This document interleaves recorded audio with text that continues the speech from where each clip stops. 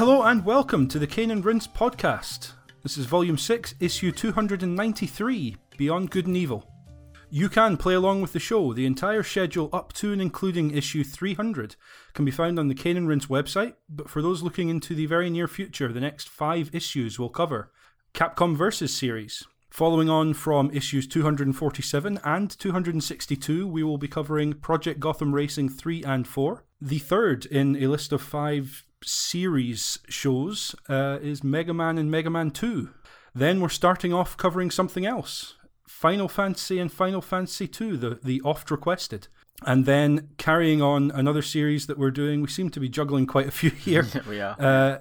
Previously covered in issue 282 was Super Mario Kart, and in 298 we'll be covering Mario Kart 64. So there you go, lots of series being covered. As I mentioned, you can find issues beyond that, only up to 300. The rest of the schedule is pending. You can find those at the website. You can also, at the website, kaneandrince.com, find articles, features, reviews, links to our forum, our Facebook page, and our YouTube channel. Please do also check out our video games music podcast, Sound of Play.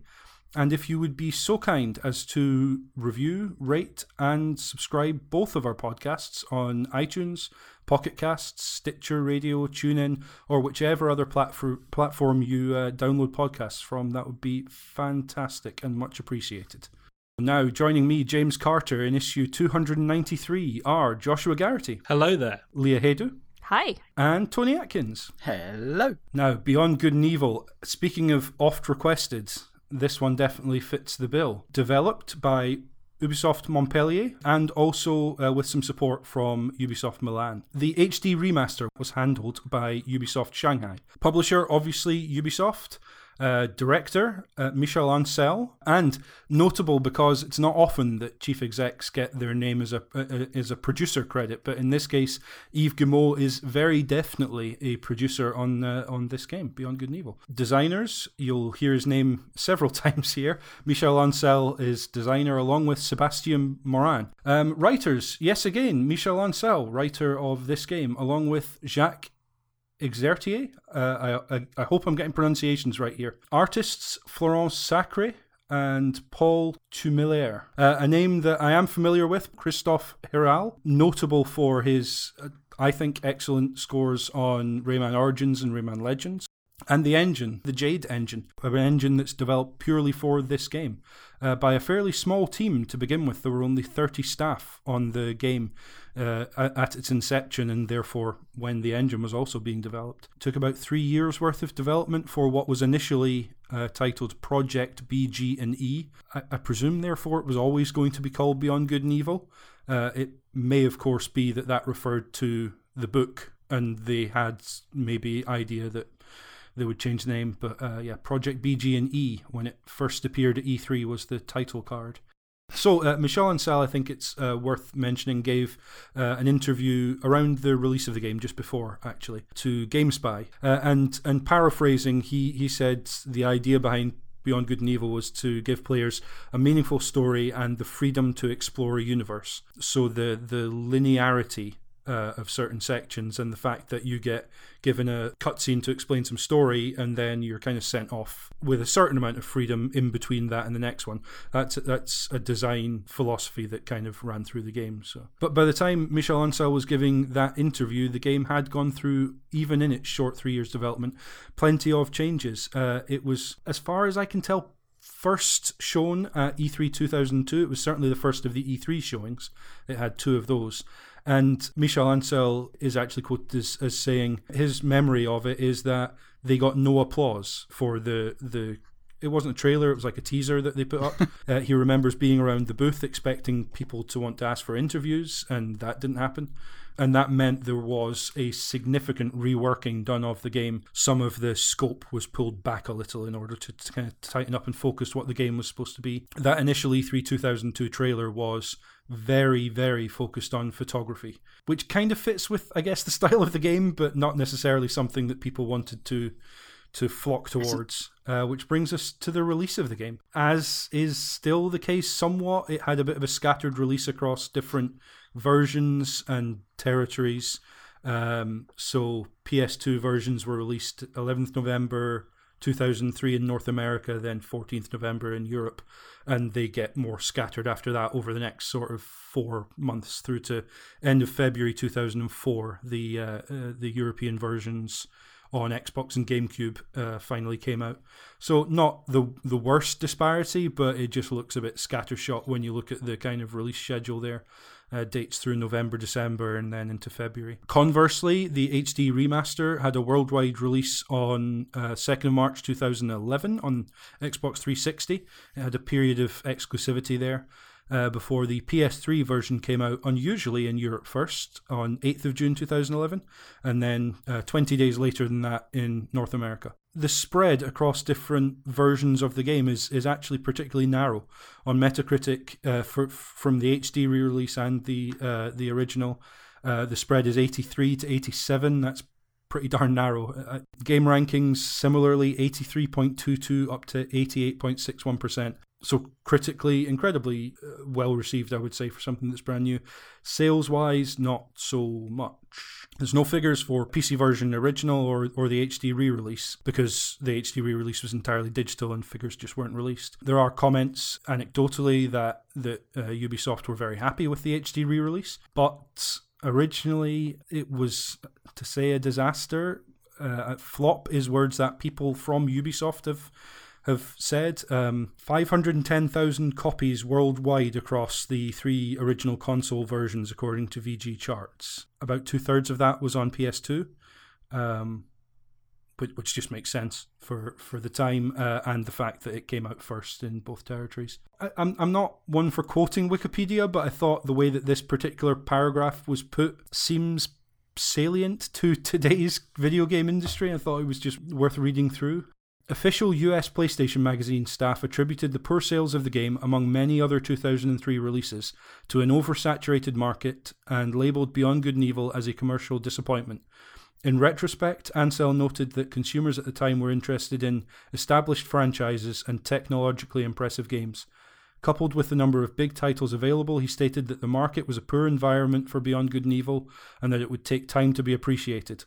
The official US PlayStation Magazine staff further commented that the lack of marketing from Ubisoft and the game's odd premise naturally reserved it to obscurity. Reserved it to obscurity is not a Fraser saying, so I'm assuming that's just kind of misquoted. The Wikipedia quote then goes on to talk about how Ubisoft just didn't know how to market this game, and that seems like something we've heard time and time again.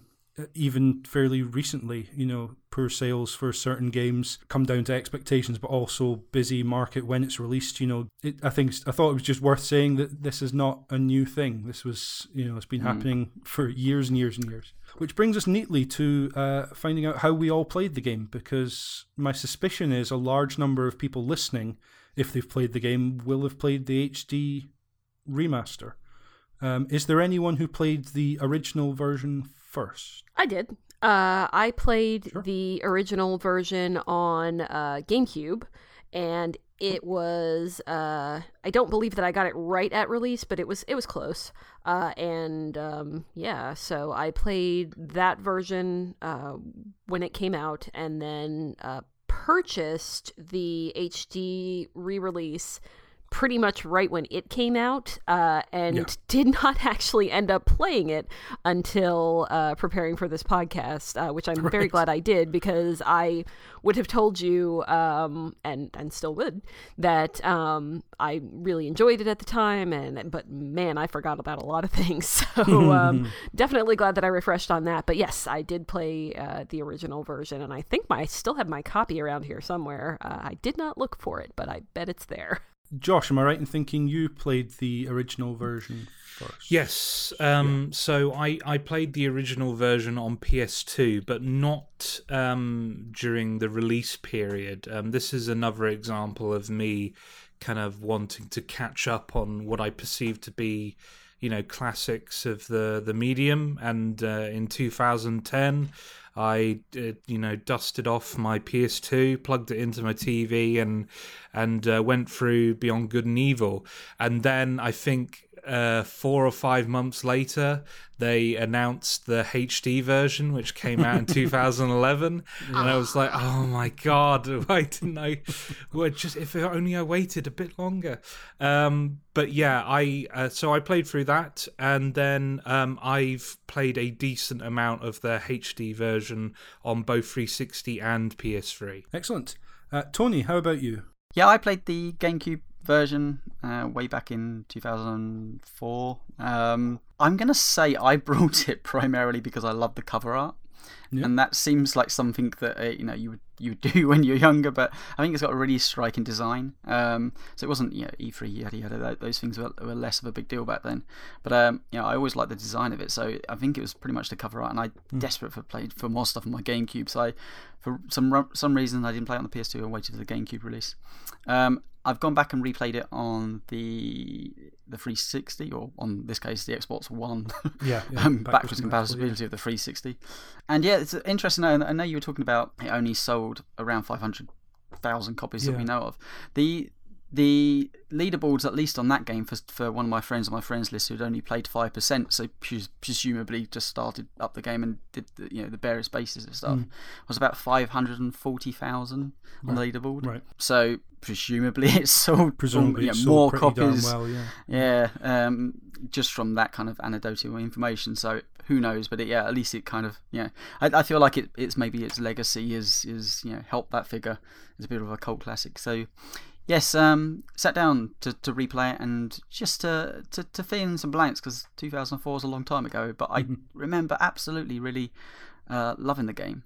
So having a replay of it now was a good context of game design in 2004 versus game design now. So as seems to be de rigueur, I'm afraid I was the last to come to this game.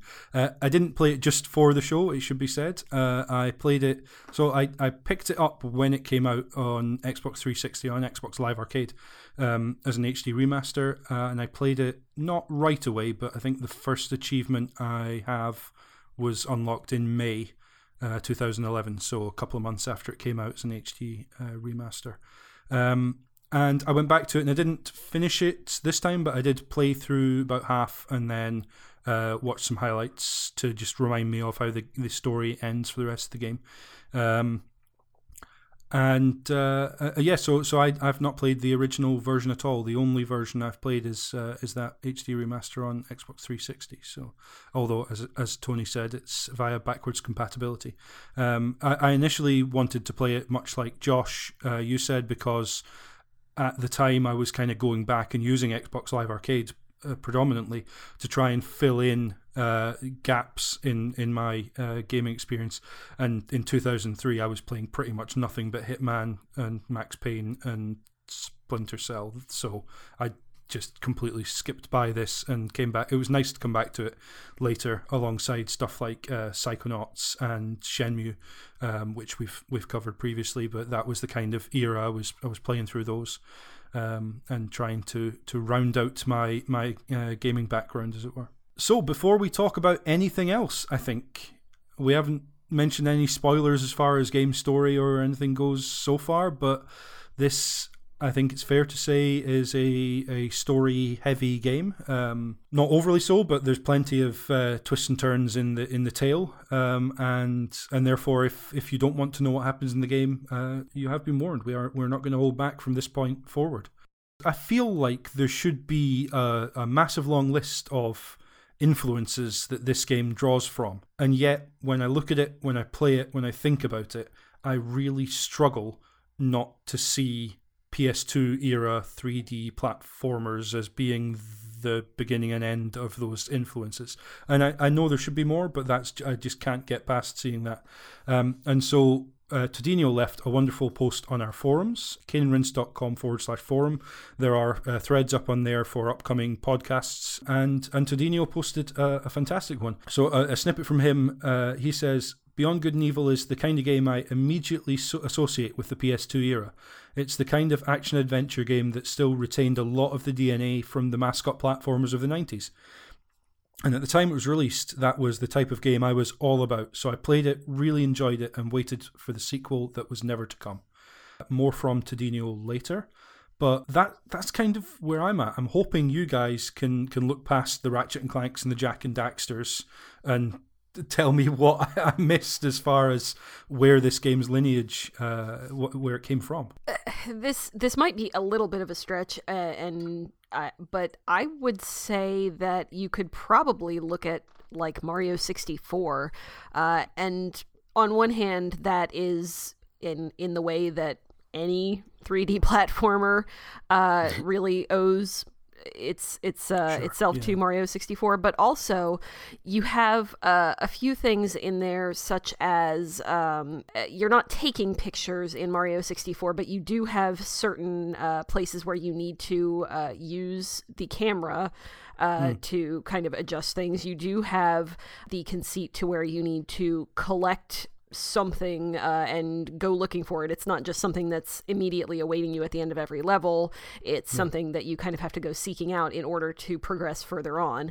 And I mean, it is far from being a direct analog, but I think that you can probably look that far back to see some of the things that would connect to it. Stylistically and in terms of just the way the characters animate and stuff like that, absolutely. I think Beyond Good and Evil is very much a game of its era. It's very much drawing from the Jak and Daxters and stuff like that. But gameplay-wise, I always felt like Beyond Good and Evil was kind of like a lighter take on the 3D Zelda formula, and I'm talking pre-Breath of the Wild 3D Zelda. Yeah, of course. A lot of Is that a thing now? Do we have to do that? yeah, I think we do now.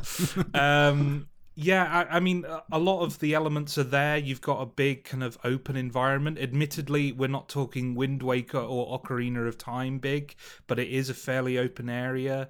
You've got its equivalent of temples where you just go in. There's some environmental puzzles. There's some enemies to kill. Because there's not really that much in the way of 3D platforming, or at least with the depth that I would expect from a 3D platformer. A lot of it is automated in the same way that a Zelda game is automated, and there's much more of a focus on kind of manipulating the environment to get past an obstacle rather than perfectly executing a sequence of jumps through an obstacle course like you'd expect from a Jak and Daxter. Yeah, for me, I feel like it's a combination of many things around that era. Like it's maybe one of its flaws. It doesn't quite know what it wants to be, so it borrows a lot of stuff from everybody. So if I think about the photography, the one that always comes to mind is Fatal Frame, and it's just because that was an unusual. Oh, okay, you're taking pictures as your kind of weapon in that game. And yes, the pictures are a weapon, I guess, to take down an organization, but it was an unusual thing to have to do. It's its own version of a collectathon. But then it's kind of got a mix of stealth in there, and it feels like, okay, well, was that something like a hangover from Metal Gear being really popular that they needed to kind of, that was going through the industry at the time, 3 or 4 years later, that you needed a little bit of that in your games as well. So it feels like it borrows from a lot. I mean, it's certainly not, I don't think it's a platformer. It's I know exactly what you're saying by the Jak and Daxter references, because it shares that kind of pseudo open hub world that leads into areas. But actually the gameplay itself, yes, there is, there's areas you jump from jump to jump, but it's it's not, I don't know if you can fall down, can you? I think it's just there's invisible walls everywhere. Yeah, so I think you just pressing the button to jump to a platform and move around. It doesn't feel unique. It's kind of got its own little groove, which is a combination of many titles put into one. I mentioned it before, but the other game that came to mind, which wouldn't be an influence, but definitely, I guess, a peer, Psychonauts does that in kind of a way that... Yeah, very much. It's got platforming elements, but to call it a platformer, well, that's not its core thing that it does well. And definitely it has a more expansive gameplay scope than... I think with Psychonauts as well, like, that's a core idea, and everything is based around that core idea. And I think, the same could be said with Beyond Good and Evil. It has a core idea, and I think the picture stuff is a core idea. Definitely. Be it the collectathon, be it, the taking down of a, I'm going to say not really a government, the taking down of an organisation. And I think, that's its central pivot point, and I think it runs off from that. But, I don't necessarily see it as a platformer. The other thing that's worth mentioning, although to say it was an influence beyond the title, I think would be a stretch. I haven't read the book, so I don't know, but I didn't see much Friedrich Nietzsche in the game. He wrote a book called Beyond Good and Evil. It's a cracking title for a game, got to say. But yeah, I'm not entirely sure that this is supposed to be any kind of retelling or influenced by the ideas proposed in that to any extent. I just thought it was worth mentioning that's where the title comes from. So if you search for Beyond Good and Evil quotes, like I did, because we have a nice little quote at the top of our blog page for each thing, you get a lot of Nietzsche and not so much Jade and Page. So yeah. So talking of the gameplay, worthwhile getting onto that. We've got a couple of forum posts here. The first from Nick Turner. Josh, would you mind reading this one out, please?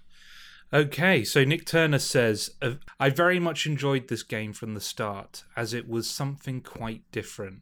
Using a camera to take photographs instead of shooting people with guns was an interesting alternative, and the interaction with your companions through the game always kept me entertained, whether it was your Uncle Page or clumsy guard Double H, who you rescue early on. The only combat is done via a wooden pole, somewhat like the bow used by Donatello from the Teenage Mutant Ninja Turtles, and the combat style is like an early version of the Batman Arkham games with contextual hits based on enemy locations. I don't recall if there was a block function, but I guess there must have been. Beyond Good and Evil has various sections to it, including stealth-based sections as you sneak around a huge factory, and some boat racing sections as you avoid capture from the Imperial Guard types, who are always chasing you. There was also some flying elements and possibly space was involved, although I don't quite recall. Plus, of course, using the camera to take photographs of the wildlife on the planet. The way the gameplay was always mixing up kept me engrossed in its proceedings. Thank you very much. Yeah, worth saying, actually, in his intro to his post, Nick did say he wanted to write that purely from his memories of having played it at the time without going back to it, so it was just a distillation of his lasting impressions. Following on from that, I think before we get into discussing the gameplay aspects that we'd like to mention, Todinho also left in his post a little bit about gameplay. Leah, would you like to just let us know what Todinho had to say? So Todinho says, gameplay-wise, the photography element made Beyond Good and Evil stand out. In fact, the most fun I had in the game was taking pictures. Hunting down all the fauna for photos was something that became really addicting, and I remember going out of my way to photograph every single animal before the end of the game. Other than that, I really enjoyed the stealth sections. They fit well with the journalist theme, and it was really funny to kick the soldiers in the back and send them flying. The combat and puzzle solving were very by the numbers, but I did enjoy the additions of your companions through the levels that helped mix things up. I also liked driving around in the hovercraft, but I distinctly remember hating the races you had to do at times. So, their gameplay. Third-person action adventure is about the least committal to any kind of genre that I think you can be.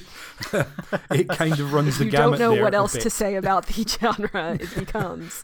Yeah, it's a little milquetoast as a description, but it's apt. You know, there's action in it, absolutely, and you are exploring, which tends to be the adventure part of that. And yes, it's third-person. There's also... to call it open world, I mean, it's more like an open hub. You can go back to areas you've been, but once you get into an area that you're going on a mission on, it's fairly linear, fair to say, I think. This is why I kind of make the early kind of 3D Zelda comparison, because yes, Ocarina of Time has Hyrule Field for you to gallop across, but ultimately you're going in one direction, and that's, you know, the next temple. And that being said, I do actually really like the structure of Beyond Good and Evil. I think they do a really, really good job of selling the culture of the Hylians and you know, the various different animal people, like, you know, the city areas, the busy traffic and all of that stuff. They where it's not, you know, particularly great from, say, a mechanical standpoint, there's not a lot to do in this open environment they provide you. It does a lot of the heavy lifting in terms of world building and giving you a sense of the people and the culture that lives there.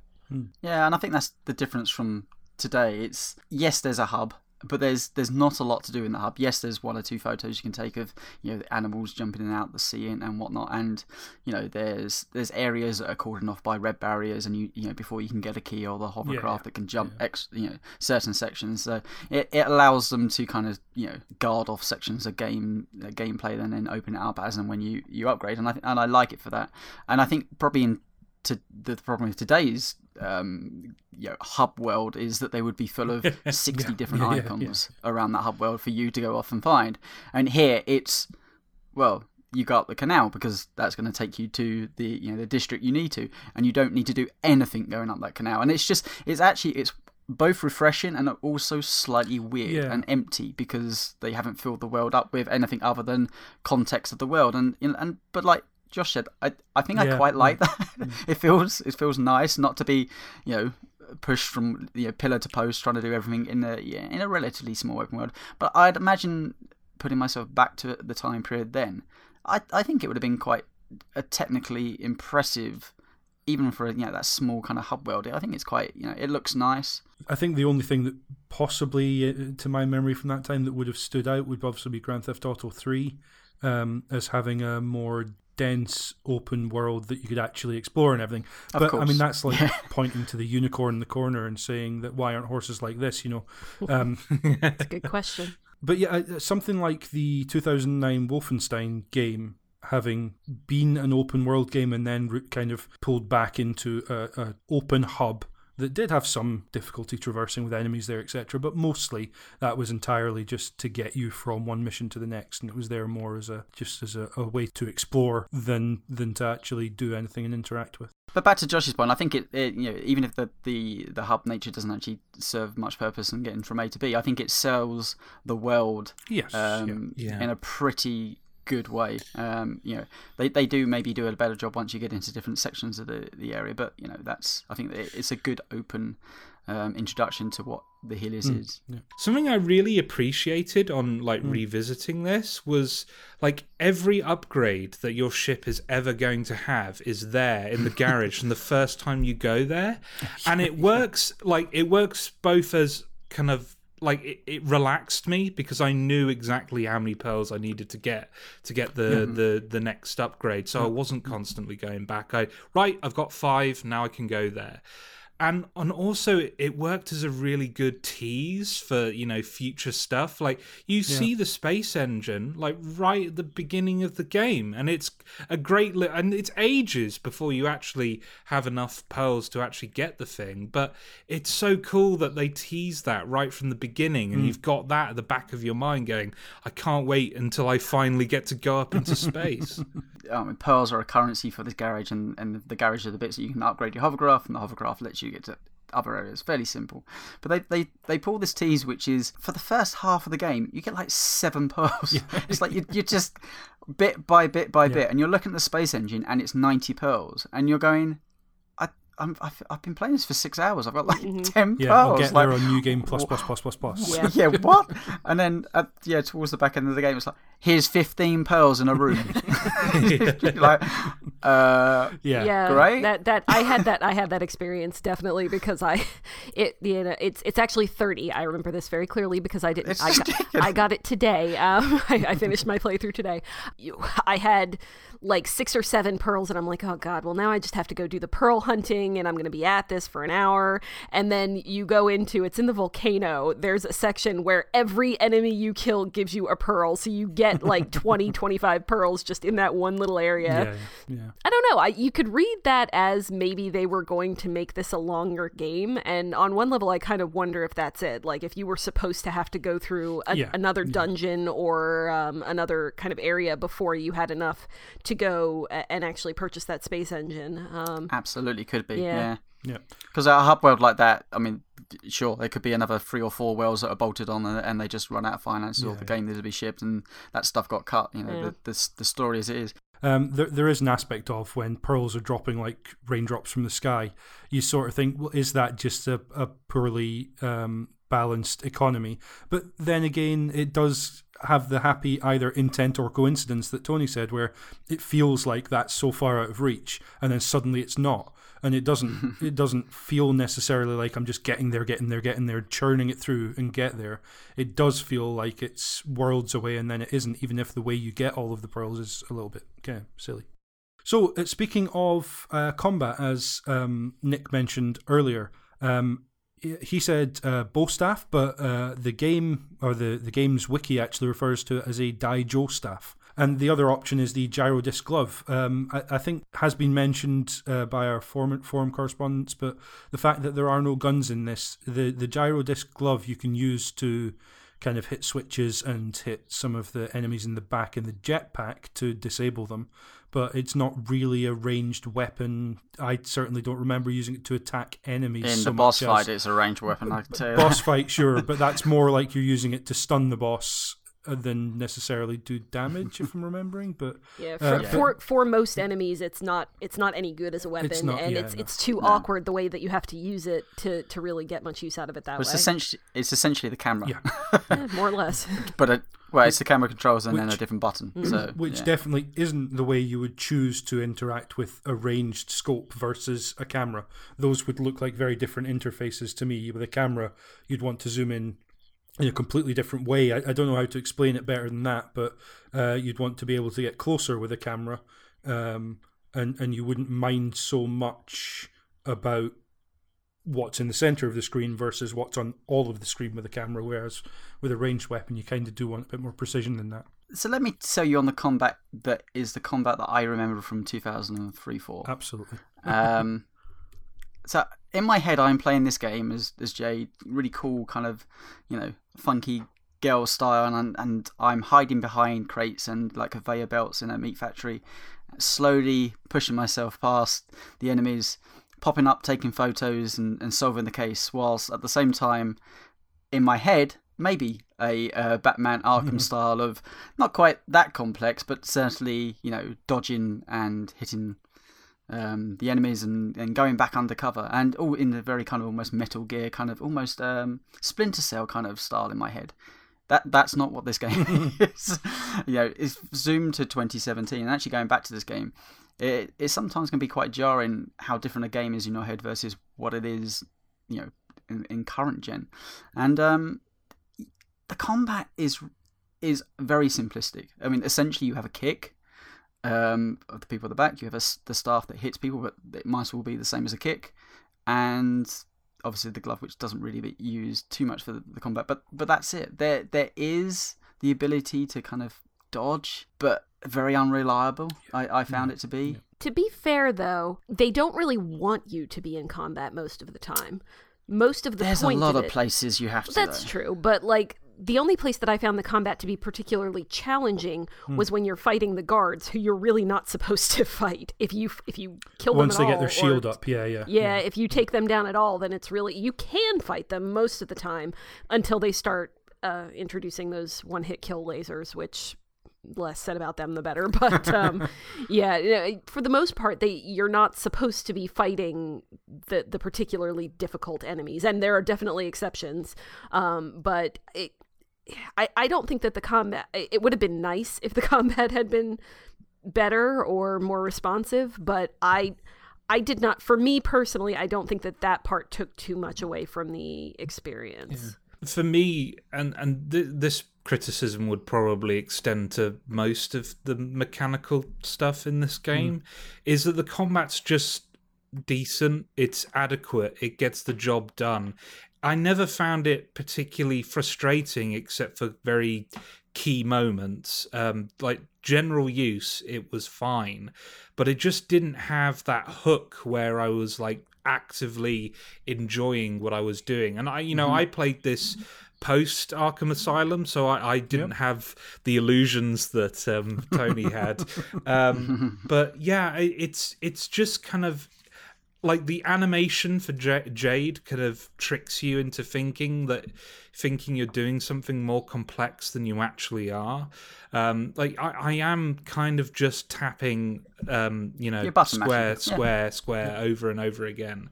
And there's like this is, it's not like combat for games was dumbed down back then. Like, this is post Devil May Cry. Like, we had complicated combat systems at this point.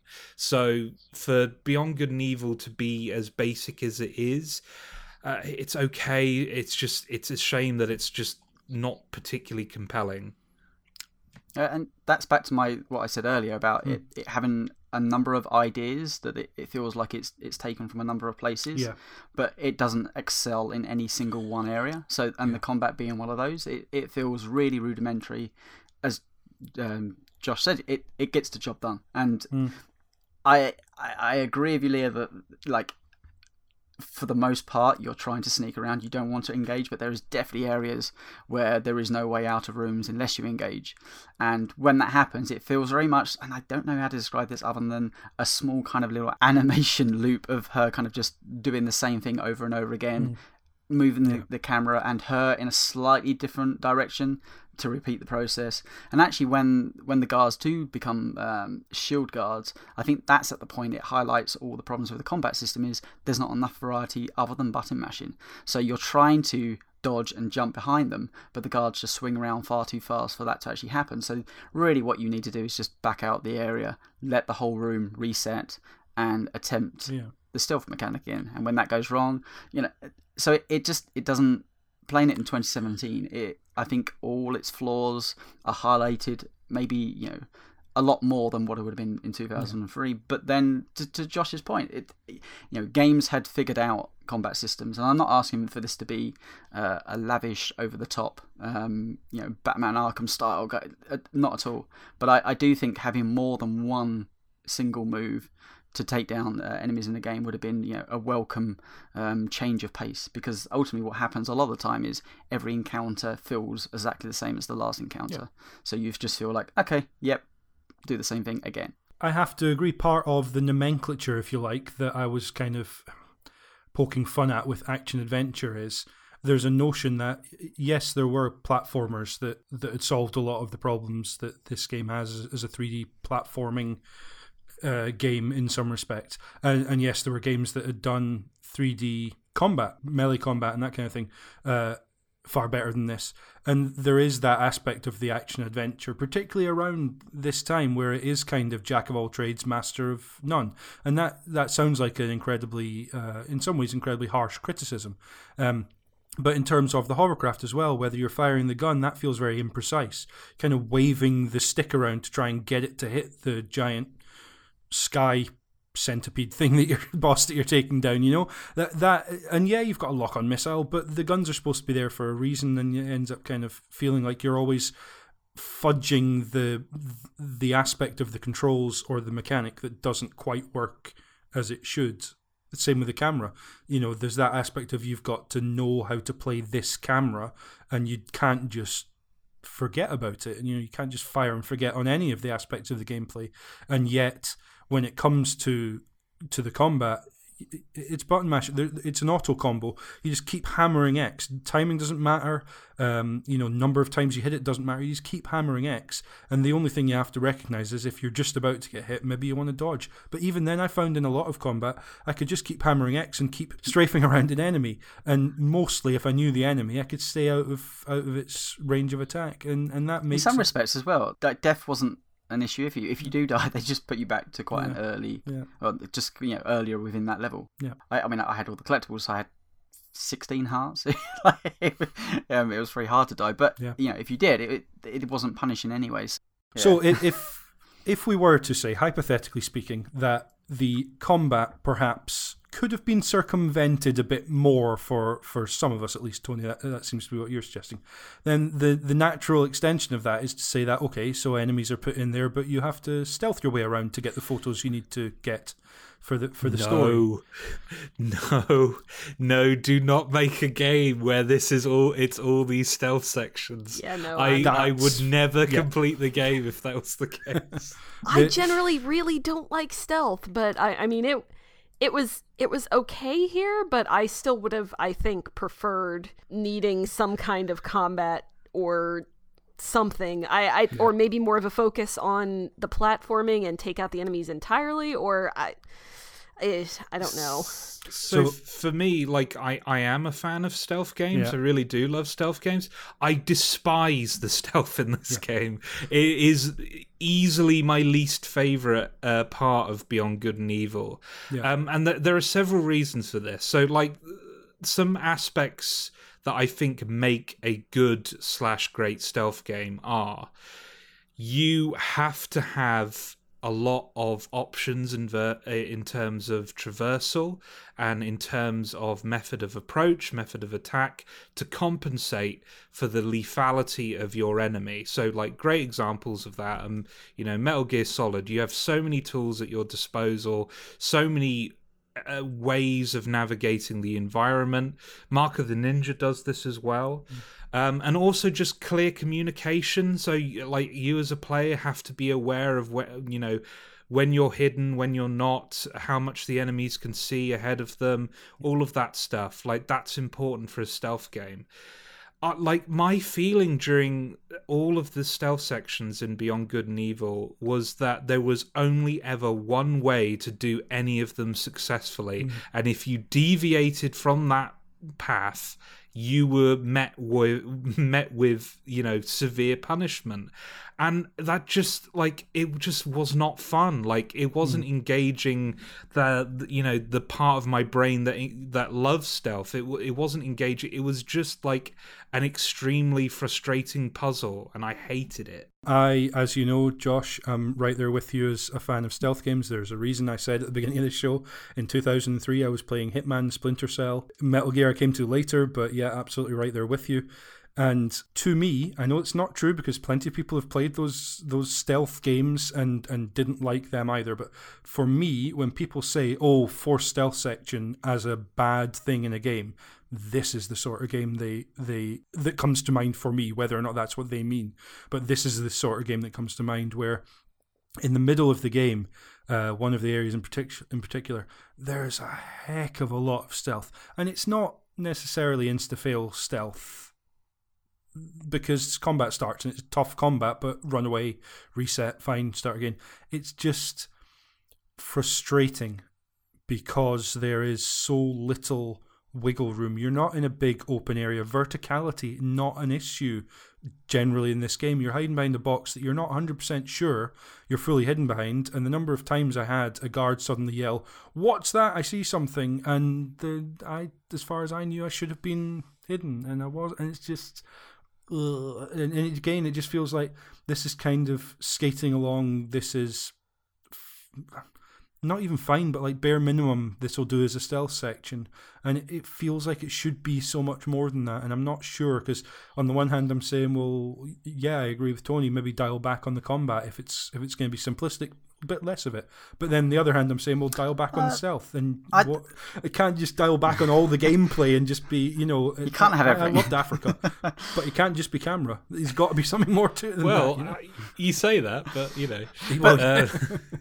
But to my point, I could foresee this game, with the way it sets out the story, as a more interesting game. As if it was a good stealth game, Jade's stealthing around, taking photos, solving, the bigger mystery of the island, and ultimately, bringing down the big man. And I think that to me it makes for a more interesting combat narrative-driven game than what ended up being here, because the stealth is just really, once again, rudimentary. It's very, you have to remember, and I know Metal Gear was probably ahead of its time, certainly Metal Gear Solid felt ahead of its time, but that was 5 years previous to this. And so I think, more of a 3D environment. So Splinter Cell, the stealth stuff was more advanced than what they give here, and the combat stuff was more advanced than they give here. So it feels like it attempts so much, but just doesn't master any one aspect of that, which is a shame, because I remember being there's a secret area I ended up having to go to, and there was clearly only one way I could get past this guard. There's a set of two guards wandering around for each other. I stand by a box, the guy sees me. I stand by the box, the guy sees me. I do this 5 times. I'm like, well, there must be a different way. So I go onto YouTube, have a quick look. The guy stands by the box and the guard doesn't see him. And I'm like, well, what am I doing wrong? I then go and stand by the box another 3 times. And on one of the times, the guard doesn't see me. I'm in literally the same place. And there is no other way around that scenario, and the stealth just punishes you because it has a very small and narrow set of rules, but then there's not enough flexibility in those rules for you to actually, there's no light or dark area, it's literally just line of sight, and then there's no indication to the player also what that with line that, of sight though, is. And I don't know whether I would consider this to be a good thing or a bad thing, but there's really no penalty for getting caught in these stealth sections. If you die, you just go back to the beginning of the stealth section, and I don't know whether in this case, if the stealth being what it is, if there were a more punishing penalty for getting caught, especially in the instant kill sections, it would feel yes, it would feel would be a lot more angry show if that was the case. I don't know that. Well, for me personally, I can't speak for anybody else. I don't know that I necessarily would have finished it, and if I had, I certainly wouldn't have had such fond memories of it as I can say that I did. But at the same time, if you're going to make the punishment worse for messing up a section, you definitely have to make the responsiveness and the overall gameplay element to that better. Yeah. If it had been a Metal Gear level of stealth, and that's just to pick something that, the highlight. Yeah. Yes, exactly. If it had been something closer to that and there had been a harsher penalty, then maybe it would have made those sections feel more worth it. As it is, it's, this is not great stealth, and you mess it up, no big deal. So if there's no big deal, then why even have it? I think it makes the game more interesting. I although it's not particularly well done, I think if you took that out, you would end up in just a rudimentary combat game. Which I think that there's some problems with the game of repeating areas over and over again, to the point of sometimes you're not sure if you just running around in circles.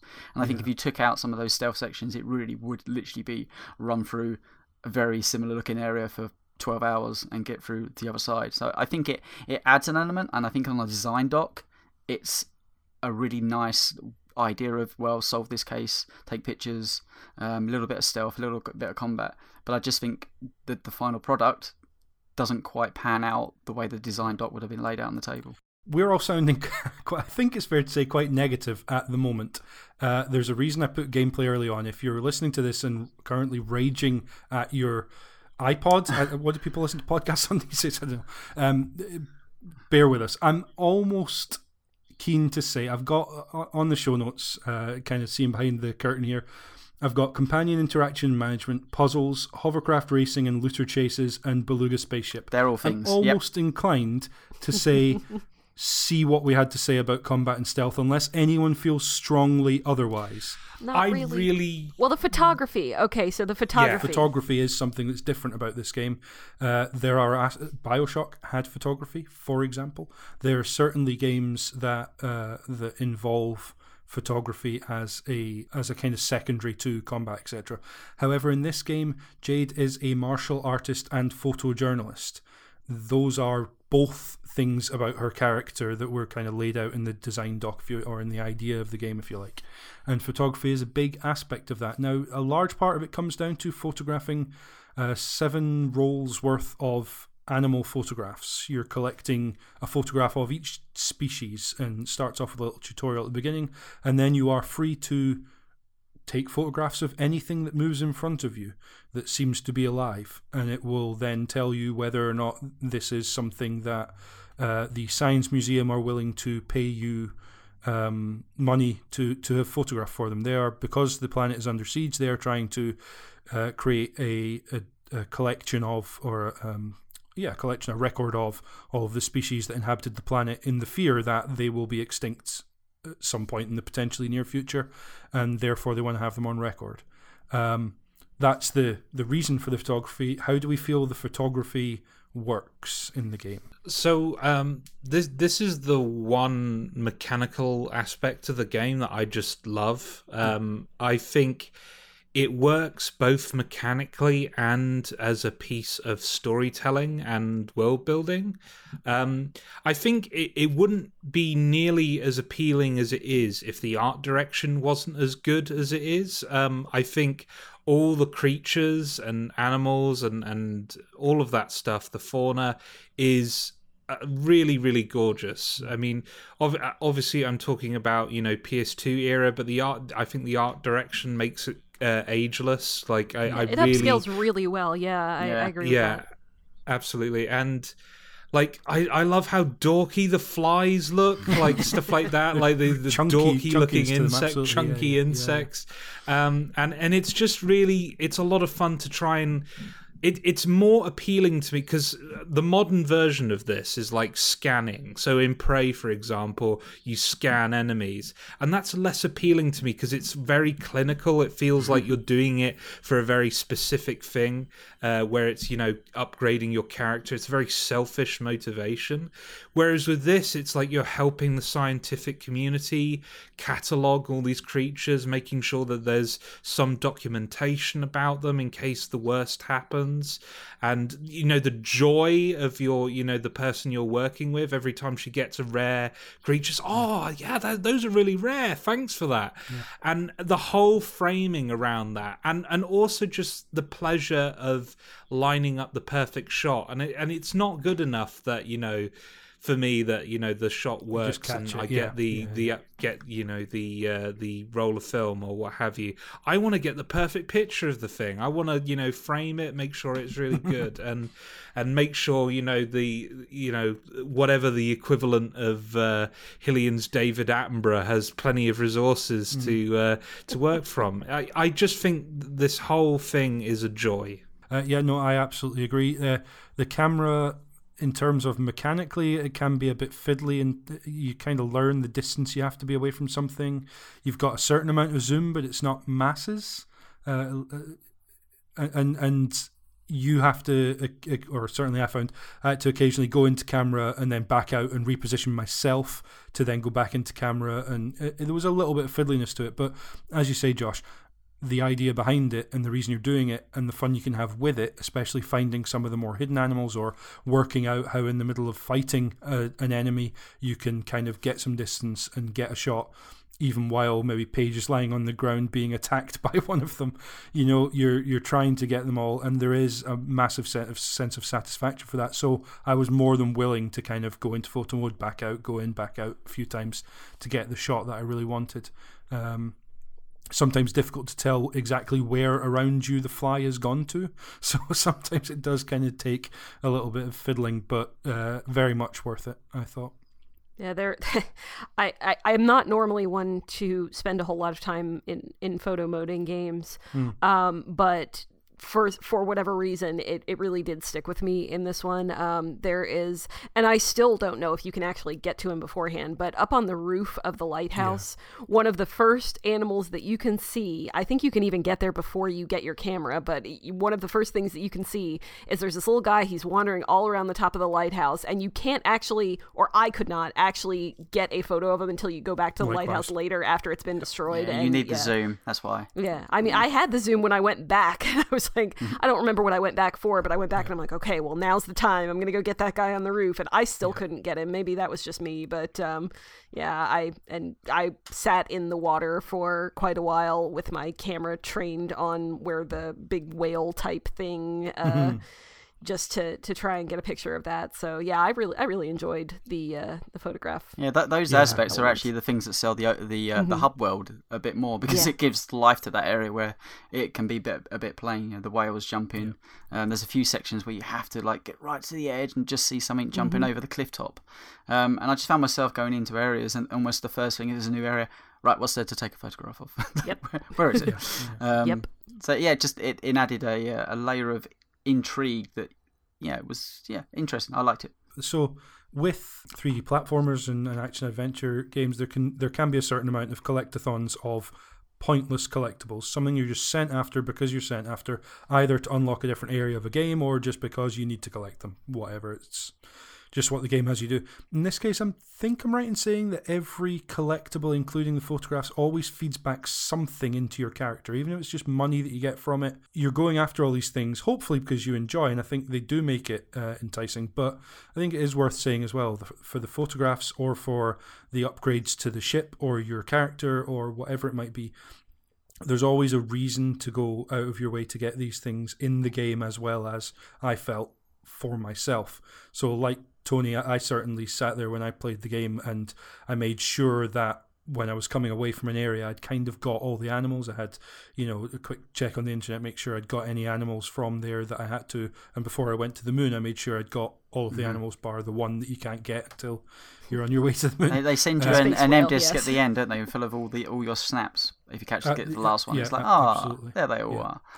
And that is the fact that I was willing to do that, albeit at a time where I was playing some games to completion that I had no business wanting or needing to play for the achievements.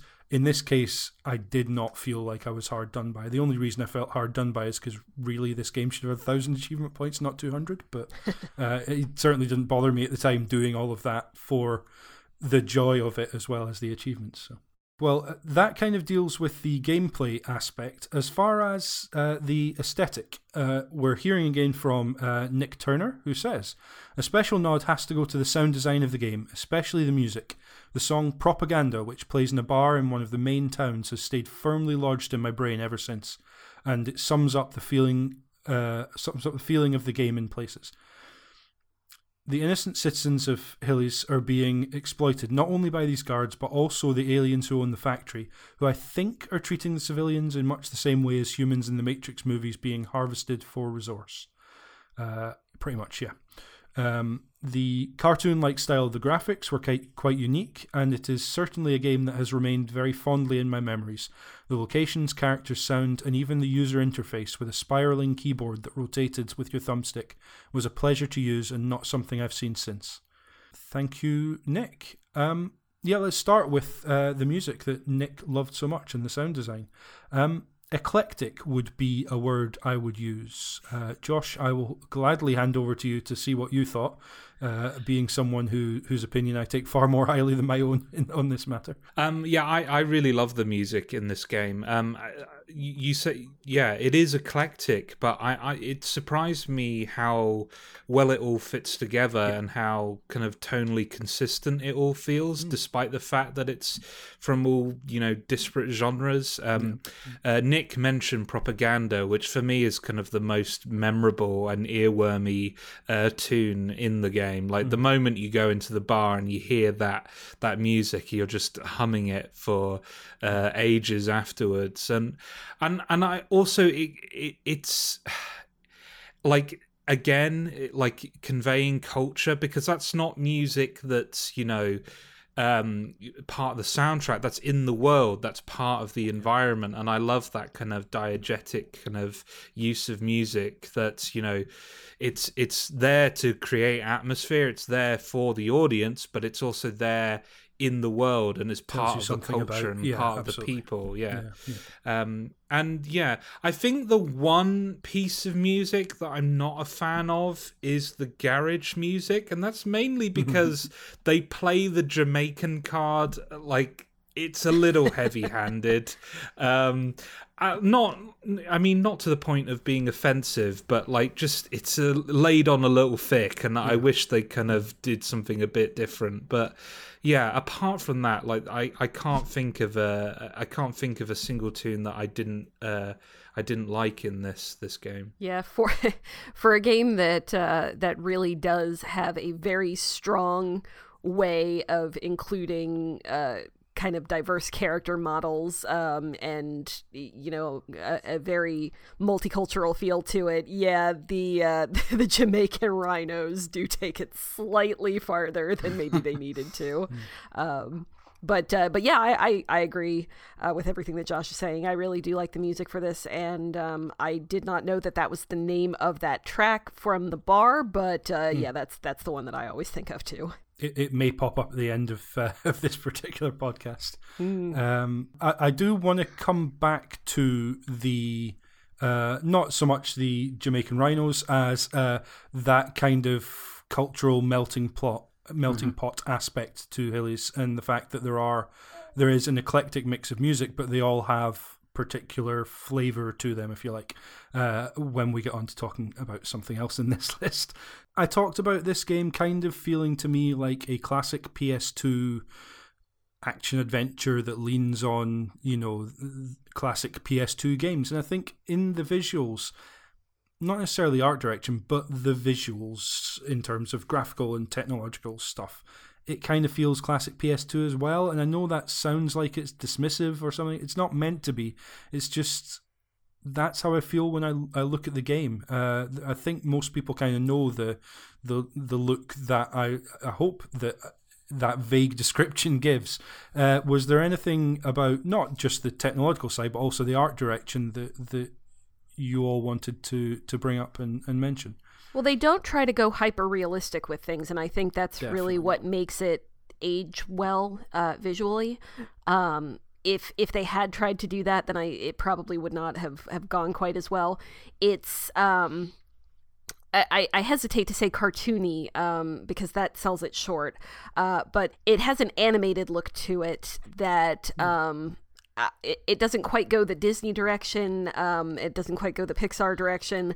What it reminds me of is kind of like an independent comic book. Like it's not going all the way kind of cartoony, but like the characters have distinct silhouettes. Like they made sure that all of the characters, if you saw their shadow, you'd know who they are. Like that's their kind of approach to characters design. Similar to like Team Fortress 2, actually. That kind of like approach to kind of slight exaggeration, but not going all the way Pixar. That's kind of how I feel about it. And the thing is, like, I think I agree with Leah. I think the game has aged really well. It's not Wind Waker though. Like I think it's like I suppose I just realized by making that comparison, I suppose I'm saying this regular car doesn't look like a Porsche. But I mean, it's kind of like in the middle where it very much looks like a game of its era, but at the same time does not look hideous. It's not aged in the way that's it's got a fairly soft color palette as well, which I think helps it. It's not realistic, which certainly helps it. It's a visual design that they each character has their own separate look, but I don't know, it's got quite a European feel to it. Definitely. I'm so glad you mentioned that, because that's what I was getting at with the soundtrack comment earlier. So there's anthropomorphic animals, but in terms of that kind of, I use it as a touchstone so often, and I don't like that I do it, but there's an intangible European style animation that tends to fall. It's not Ghibli, it's not Disney, it's not Pixar, it's something else. All we'll call it European. And that is so lazy of me to say it, but that is kind of how I feel about it. And even with so the anthropomorphic animals, there's individual characters that are human, but they live alongside on this planet alongside. They all have different. The species all have different Latin names. There's Carpus sapien, which is a one of the orphans in the lighthouse. Is a hybrid goat human. I guess is the best way to say that. I think it's Capra. Capra, sorry, yes, yeah. Probably should know that, being the proposed fan of Dark Souls that I am. But Paige obviously is a pig or boar human, and there's, aside from some jokes, some of them that work and some of them that are just a bit dad jokish, about the fact that he is a pig. There's not really any lines drawn between. There's very much all these different species of human, if you like, interact and coexist and live together and work together and are friends, etc. There's almost, aside from the different scientific names, no suggestion that they are different species. They all just live on the planet together. And taking into account the music, particularly the fact that amongst the various different types of music, there is some quite striking garage, drum and bass, jungle and rap music particularly, and the fact that a lot of the architecture is incredibly European, and I've already made the vague statement about the animation being kind of Europeanish. This may be the most French game I've ever played, and that again, that sounds like I'm being offensive, and I apologise if anyone takes it like I'm not at all. Well, Ubisoft is a French company. I mean, it's not. I think Fair. When I think of For sure. films, particularly more modern French films set in and around Paris, for example, it is an incredibly multicultural society that draws a lot from the French African influence that French African countries and people who've come from there bring to France, and that comes through in this game through all of the aesthetic stuff I've just mentioned. Not necessarily really strongly in any one element, but overall, undeniably strongly. And not just because you've got Monsieur de Castellac that you're chasing around for the first bit of the game, but everything about it just kind of has that feel to it in a really great way, I think. I really do like that aspect of the way it all comes together, and this is a kind of a situation where I don't necessarily feel like any part of the aesthetic is necessarily stellar in and of itself, but together they are incredibly striking. I couldn't mistake this game for anything else. I've always kind of felt a similar way with regards to another Ubisoft game, Rayman, and particularly the newer Rayman games. It has a very definite feel to it, and it's not quite the same as Beyond Good and Evil, but if I didn't know and you told me that those were from the same developer, I would not question it once. It does just kind of feel not quite American, which is where a lot of video games, particularly from the era of Beyond Good and Evil, a lot of the games that we've not seen a whole lot that come from that general area. It's Japanese, or it's American, or it's very largely Japanese or American, and that's a really, really broad generalization, but it is unusual for that time to see something that feels quite so mixed European, I suppose you would say. French too. I was trying to put a bookmark in my head, like a film, and it's the Triplets of Belleville. Remember that?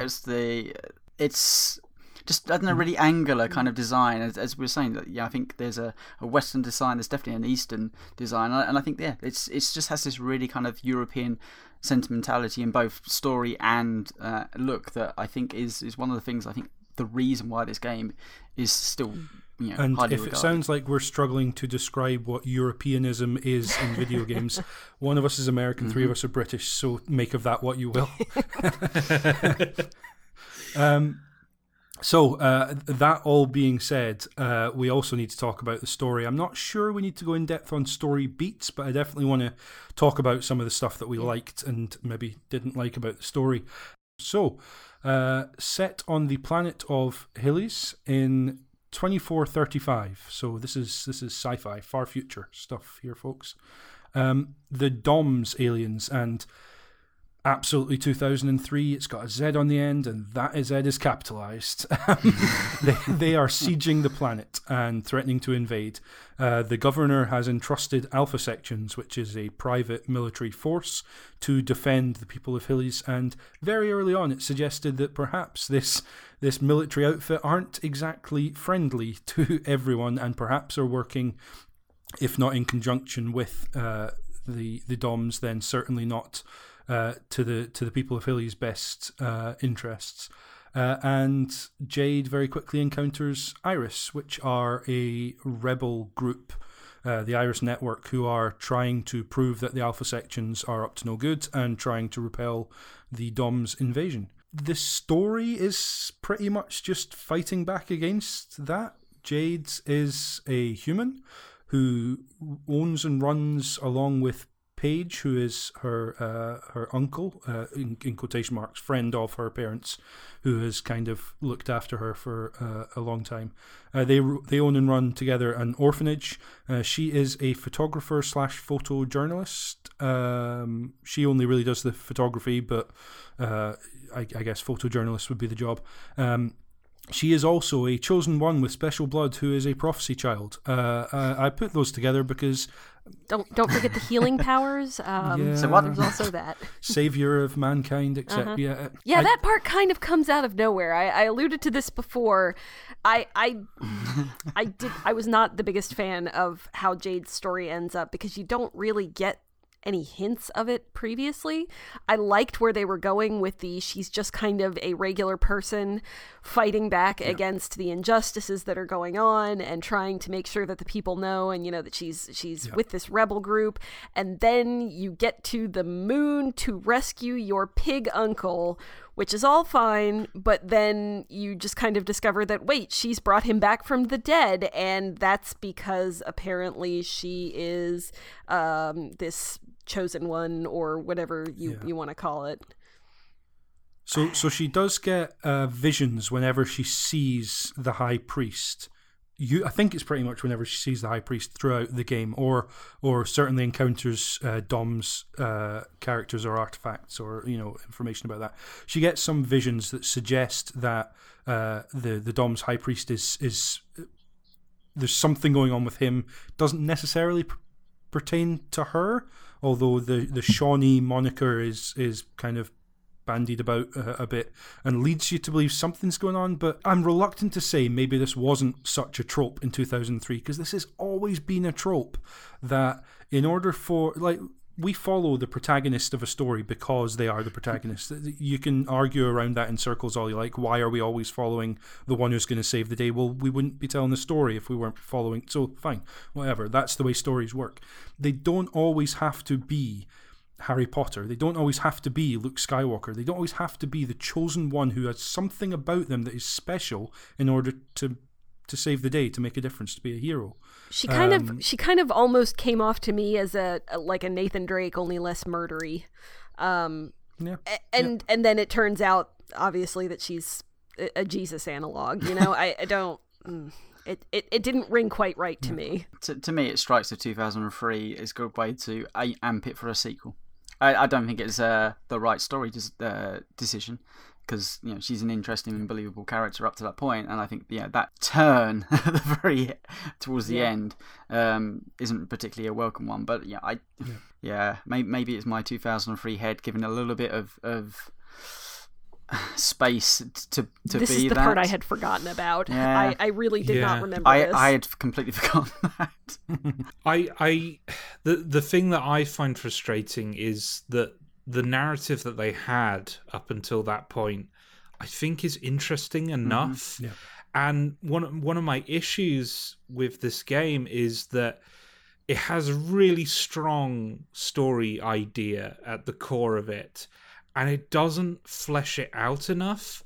And this kind of last minute chosen one narrative is almost like an attempt to kind of just like put some energy into the story, but you could have done that if you had just written the story you had a little bit better. Because, like, sorry, to give this criticism some proper context, like, if you were to describe to me the kind of the whole machinations of, the Dom's invasion and how they're working with the Alpha sections in this kind of grand scheme to kind of capture people and stuff like that, and it's a really clever take on an alien invasion.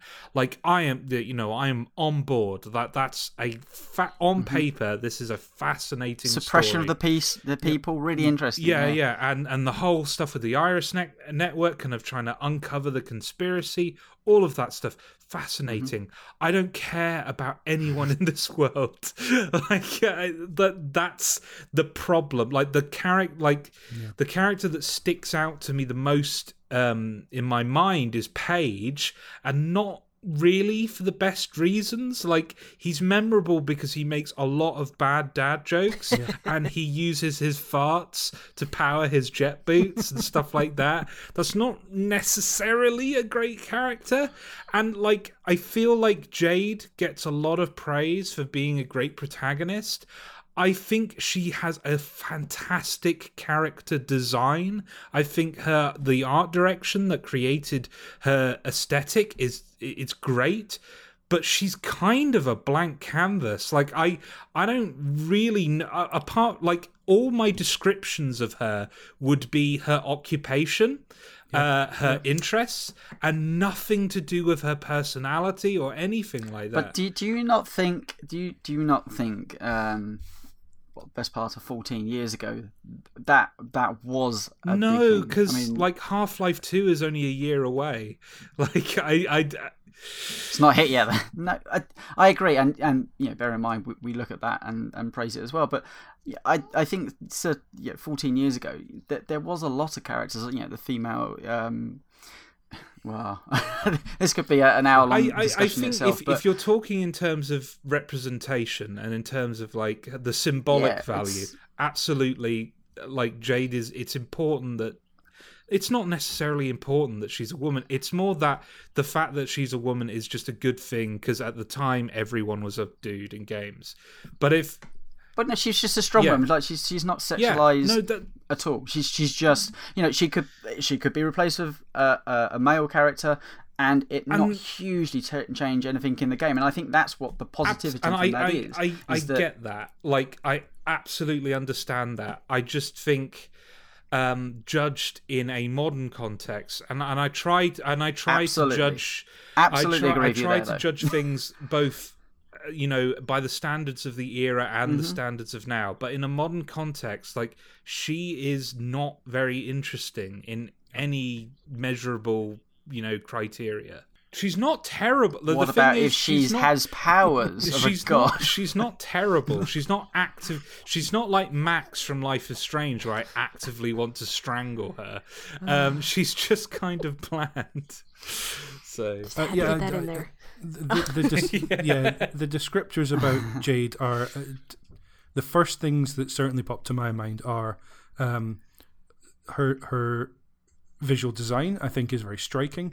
Obviously, there's a green theme going on, but then it comes down to stuff like the fact that she is listed as a martial artist and photojournalist in the wiki. It's stuff about what she does, not necessarily about her.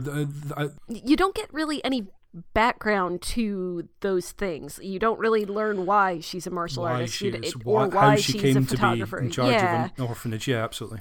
Yeah, I mean, it's there probably could be an interesting backstory for her. I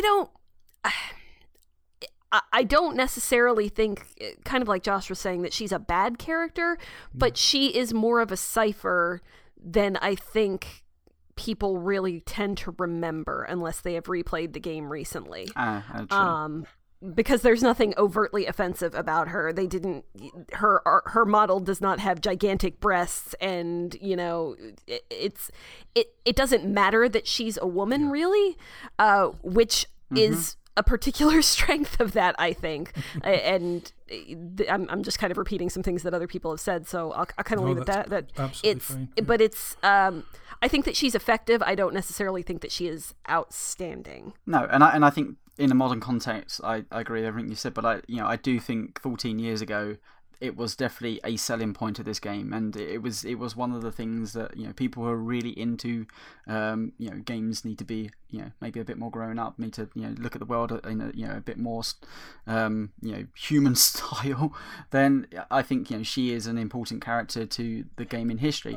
But going back to her now, she is quite a blank slate, and it's interesting actually because right at the start she's clearly trying to keep down have enough money to keep the lighthouse electricity bills on, and bring up some children that she's fostered, and like that stuff's there, and then it completely gets dropped. And then there's the whole section right towards the back end of the game where the children have been taken by the DOMs, and she has that kind of existential crisis of I'm not good enough, and what am I doing here? That there's elements there, but that's what they are. They're just their elements. But she's a good designed character from the outside, and she still is a good designed character from the outside. So that moment you're talking about, Tony, where Paige is gone, she goes back to the lighthouse because it's been attacked, and all the kids are gone, and she sits down with Woof the dog on her lap, and obviously transposes all of her disappointment in herself and all of her feelings of not being good enough, onto Woof, who obviously is in the same situation because he was there when the kids were taken, but didn't have the same agency. But I thought that was a lovely moment, and there's just an aspect of, and she is just a human vessel meant to contain the power to restore and take souls for the High Priest.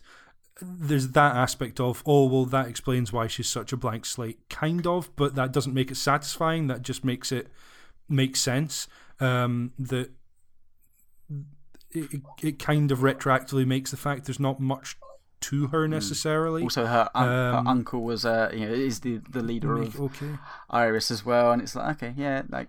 Yeah, fair enough. You kept that from her. And maybe she's the chosen one in that regard. And but actually, the fact that Paige turns out to be the head of Iris is again nice twist on him, a kind of silly comical character that turns out he's the guy organising all this stuff. Also, kind of inconsequential. She would still go up there to try and save him, whether or not he was. It doesn't actually matter that he's been captured as the head of Iris because the network is still functioning perfectly well.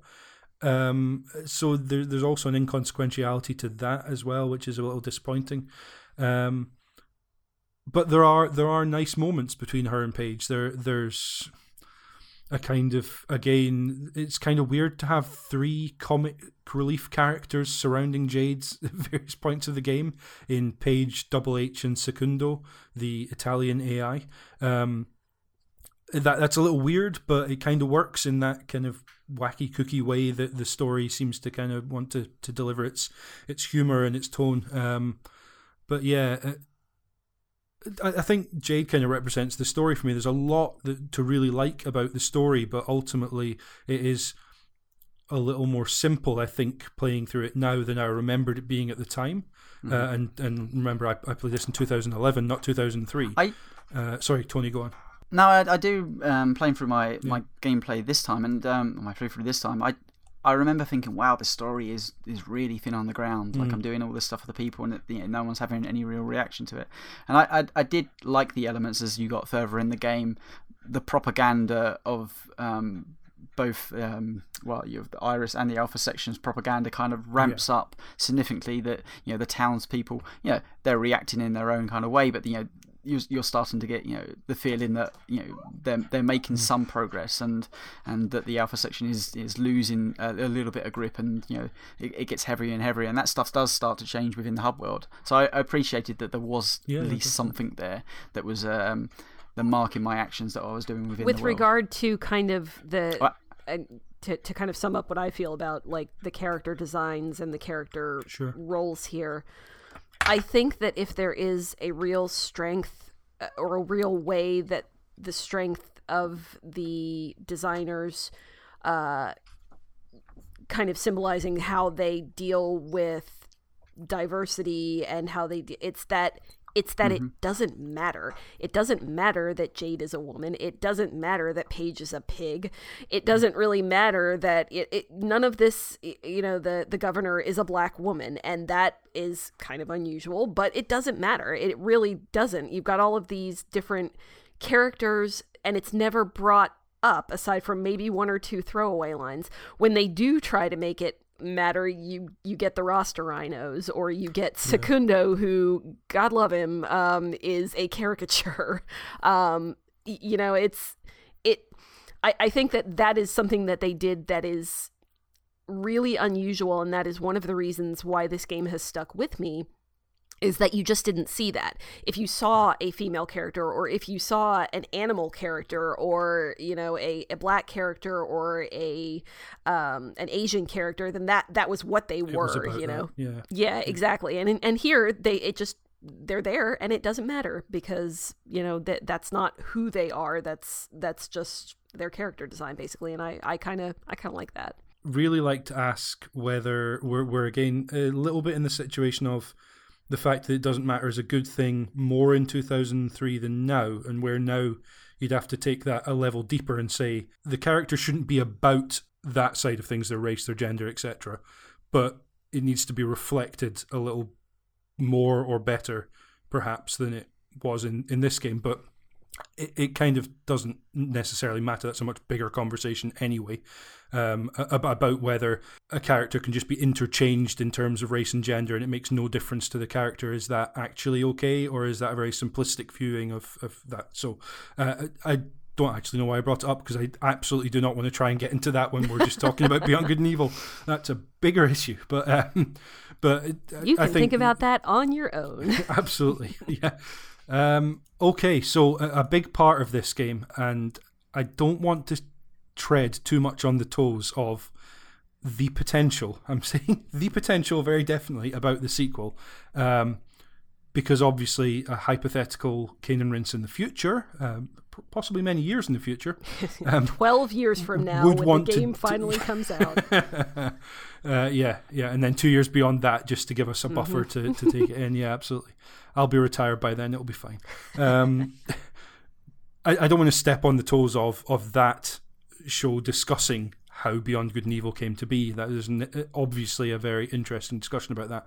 But I do want to talk about Legacy, and Beyond Good and Evil 2 is definitely going to be a large part of that, because in terms of direct legacy, actually, I'm not sure how much of an impact this game had outside of the sequel that is much anticipated, and I'd like to talk about why that is, if we accept that this game didn't necessarily sell all that well in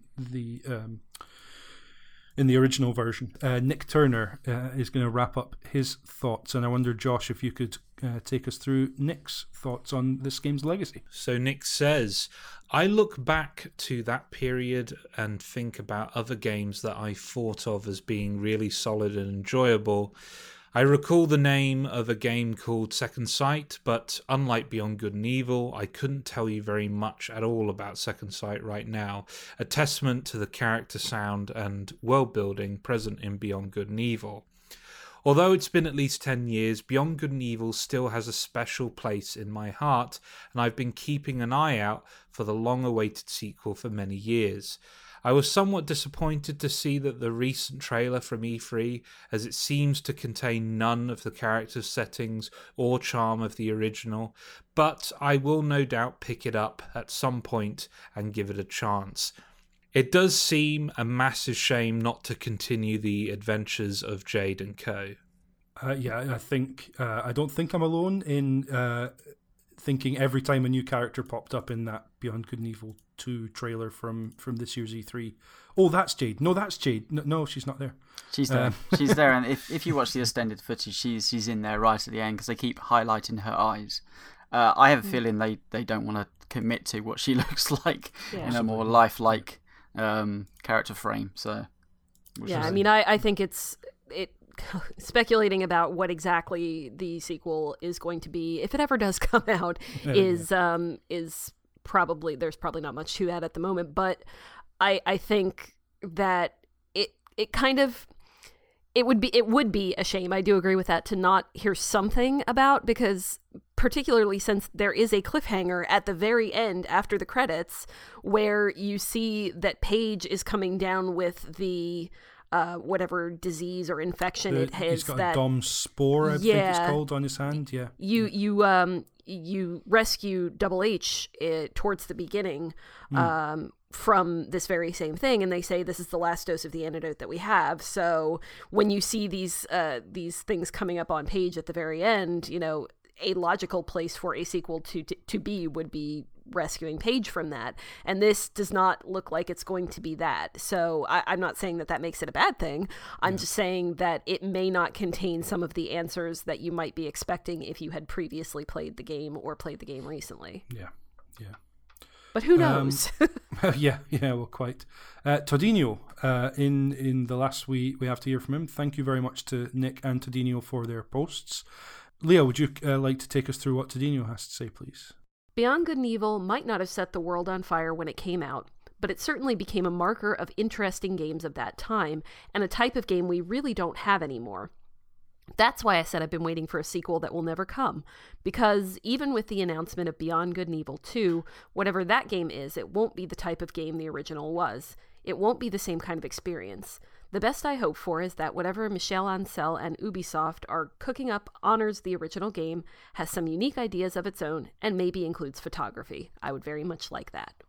I do want to touch on what we think maybe other people are anticipating about, or why they might be looking forward to the sequel. Well, I think the legacy is fascinating, isn't it? Yeah. Well, so first of all, Michel Ancel made this, and from 2006, 2007 onwards, there have been persistent rumours that Beyond Good and Evil 2 is in the works, that there is a team that Michel Ancel is leading working on it.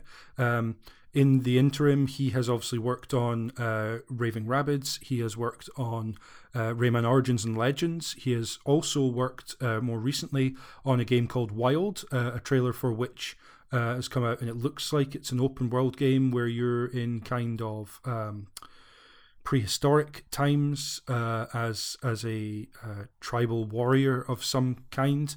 There's only, I think, been one trailer shown for that, and it's kind of quiet on what's happening with that now. Beyond Good and Evil 2 itself, there was an interview in 2007 that was on Go Nintendo about the possibility of a Beyond Good and Evil 2, and Michel Ancel said he hopes that Jade in the future can stay true to her character from the original. See 10 minutes ago for our thoughts on that. Then there was a teaser trailer, which is Paige is, or if not Paige, I'm pretty sure it's supposed to be Paige, but if not, it's a character very much like him, is kind of sat on the side of a road next to a dilapidated car that is Jade, right? I'm remembering right, is trying to fix. And he is trying to snort flies out of the air, is the only way I can describe what's going on. And it's very much just flavour. It's a desert. It's trying to get people excited for the game. That was a teaser trailer that was officially released, and then there was leaked footage which showed a chase through a city not dissimilar to the city shown in the E3 version of, or the E3 trailer this year, and there's a couple of shots that are clearly directly taken from that, but it seems to show a much more mobile, it almost looks like an Uncharted style climbing system, which this was leaked in 2009, so would have been right around the time Uncharted was coming out. So clearly it seems like someone at Ubisoft had an idea of where games were going to be going for a good 4 or 5 years from that point onward. But and it was confirmed, that leak footage was confirmed to be accurate. Michel Ancel said that, yeah, this is real footage, and they put out a slightly extended version of that. Again, it all felt like this was trying to get people interested. You're never going to see it, It was trying to show that there was an appetite for this, to the point where Rayman Origins was released, and a quote vaguely attributed to Ubisoft was let out that if Rayman Origins does well, maybe we'll consider Beyond Good and Evil 2. I don't know what world we're living in where the popularity of Beyond Good and Evil 2 needs to be demonstrated by the popularity of Rayman, but such is the situation. It's bizarre. Well, but I would say, I mean, Ubisoft are a big company, clearly, but they always remind me of a company that almost need every one of their games to be a big hit to continue keeping afloat. And yeah, that quite often happens for them because they have a certain charm that other companies don't. So I can see that needing that, but I look at the legacy of Beyond Good and Evil, and I remember that teaser trailer coming out of recent times, and people were literally crying, like, oh my god, and that's fantastic, and I feel like I understand the legacy to a point because it's an interesting game. Certainly back from then, it's an interesting game. Its playability now, it's questionable, but I think it has a set of ideas that blown out would be interesting in itself, but it has picked up this legacy, and I don't know whether it's just because it's one of those ones, but we'd love to, much like Mirror's Edge, we'd love to see a sequel, and then maybe the reality is not something that is so kind at the end, but it's taken on a legacy that is really, really strong. A legacy that perhaps you wouldn't expect for a game that struggled to sell 500,000 copies. I mean, it sneaked over, if you exclude PC version of the original, which third-person action adventure would not have been a big seller on PC back then, I don't think. That's entirely off the top of my head. And the fact that the HD remaster did seem to do well, it wouldn't be surprising if someone said they'd sold 1 million copies of that, for example. That's still not... doesn't feel like, commercially, the giant success that people's level of anticipation would seem to warrant. Does that make sense? It just feels like there's a disparity here Cult between classic how type much, of, but even more than that, like cult classic. Some people would call a cult classic a film that many people will have seen. Almost everyone will have seen. And sure, there's some that have a lot of love for it, but does Beyond Good and Evil have the level of exposure that seems to warrant the?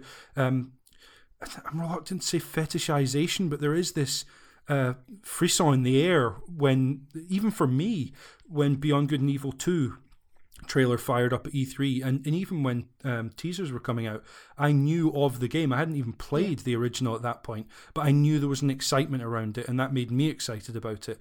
And I'm not sure where it came from, unless Tony's hit the nail on the head and said it is just that there's interesting concepts in the game that you can't find anywhere else, which is what Tadinho said. So I wonder if like as seems to be the case with certainly with me and Tony, at least we played it back close to release and then didn't touch it again for almost 15 years. So it could just be that people, I think that it is almost certainly the case, in fact, that a large number of people, and that's by no means to say everyone, but a large number of people have that nostalgia for this game, but haven't necessarily kept up with it in the interim.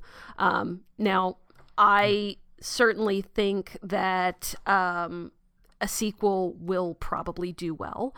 I want to trust Michel Ancel because I have a very large soft spot for developers, or for really anybody in the games industry who has that kind of passion and who really seems to believe in what they're doing and just kind of has that charm. I can't think of that many examples beyond perhaps him and like Miyamoto, and Swery has become one of my favorite people recently. But, you know, I really want to believe that what he has will really live up to what people want from it. But on the other hand, I don't know that it's going to be the same. I would really like to see what the version of the game that we would have gotten that was attached to that teaser trailer, and we never will. But that doesn't mean that Beyond Good and Evil 2, when and if it comes out, is going to be a bad game. It just might not be the same. I don't know that it's going to have the same impact. I too am worried about the Mirror's Edge 2 syndrome, and there's been a lot more time between this and Beyond Good and Evil 2 than between the Mirror's Edge absolutely games. Yeah. Would it be fair to say, and Josh, I do want to kick over to you in a second, would it be fair to say then that Beyond Good and Evil 2 needs to live up to the ideas and concepts and the philosophy behind Beyond Good and Evil rather than the game that we actually find it to be today? Ideally, I would say that kind of goes without saying. It kind of goes without saying in the same way that a remake should try to evoke the visual style that you remember it to be, not the one that was actually there, which was undoubtedly a couple of generations lesser in terms of its technical prowess than you remember, because the brain just papers over the cracks, doesn't it, I guess so. Josh, thoughts on why Beyond Good and Evil 2 has such a kind of, I think fervour is not an unfair word to say about it, to be honest. It is unique. I think that's kind of where it's getting a lot of this attention. The fact that Jade, like, I know I criticize Jade a lot during this podcast, but we said, like, her character design is kind of iconic. Like, you cannot, if you, like, you know, the test for an iconic character is if you just saw their silhouette, would you know who they are? And I feel like Jade definitely passes that test. She has that kind of thing, and Faith from Mirror's Edge has that exact same thing. It's an unusual character design, and is also a great, you know, symbolically, if not actually in terms of writing, a great symbol for kind of, you know, female characters in gaming. And I feel like that's kind of its legacy, is that it just felt like such a breath of fresh air in a world where you had anthropomorphic people in all of these action platformers, whether you got Jak and Daxter or Ratchet and Clank or Banjo-Kazooie blah blah even, blah yeah, and bleeb bleeb, and you know what I mean, the famous buddies kind of going through all these adventures, and you've got Paige and you've got Jade, and they couldn't be more different from those kind of usual kind of here's your funny sidekick and here's the kind of strong silent type archetypes. And I do think that elevates it to a status that I you know, all things are subjective, etc., etc. I don't consider this game to be among the classics of the medium, but I do understand why all of these unique qualities kind of elevate it. Excellently put, I think. And obviously we're going to summarise our feelings about this game, but I thought it was important to address perhaps what from people onlooking might be an odd disparity between not so much the critical reception for Beyond Good and Evil, but certainly the commercial success of it, and then just how much anticipation is built around a sequel that seems to be a long time coming, but maybe Ubisoft put it centre stage at E3 2017. Michel Ancel was on stage in what has been an on-again, off-again relationship with Ubisoft. He has... Wild isn't a Ubisoft game, I think I'm right in saying. I think he was allowed to step away to make that, but was still going to be involved. So there's been a flexibility there, but he seemed to be back on Ubisoft stage with a full intent behind this. And I hope it comes to fruition, just because better to see what can come out of it than not, in my mind. But okay. We've got our summaries to come, but we also have your 3-word reviews on the day of recording. We will pop out on the Kane Rince Twitter feed at Kane Rince a request for 3-word reviews, and you did not disappoint. So I'll lead us off, and then if we go alphabetically through, we will read your 3-word reviews of the game. Zomoniac says, can't invert camera. Smoking Ape says, acrobatic philanthropic journalism. Veronica James says, Pokemon Snappy Zelda. Yeah. Capybard says, clunky yet charming. Ben Morrow says, needs a sequel. Brent Nelson says, Shawnee Dom's Thindra. Pete McPhillips, alien animal photography. Play Critically says, Rastafarian space rhinos. Nathan Druitt says, delightful gaming purity. James McCall says, afraid for sequel. Gustav Dow, Carlson, and Peters. Fantastic, and thank you to you all for not putting up Halloween Twitter names. It made it far, far easier to understand who you were and how to address you on this. Thank you very much for the feedback, as always. So, our summaries. Usually I follow Leon's lead in trying to kind of put the most positive person last. I hedge my bets, and I am now no wiser than I was when I put people in this order as to who's actually going to be the most positive. So we'll go with the order that I put. Leo, would you like to lead us off, please? Sure. Well, I should start by saying that I don't have the same general feeling about the game. Well, I do have the same general feeling about the game. I don't necessarily have the same level of reverence for the game that I did when I hadn't played it in 15 years. And that is not to say that I dislike it, because I don't. I think that now I have a slightly more realistic view of the features and some of the detractors that the game offers. And that is a really generic way of saying that I think that people should play this game if they enjoy kind of the era, I suppose would be a decent way to put it. If you like those kind of 3D platformers, this is an interesting twist on that. I am looking forward to Beyond Good and Evil 2, no matter what form it may take. But even though visually it is still pretty impressive, I think, and I think that it has aged well.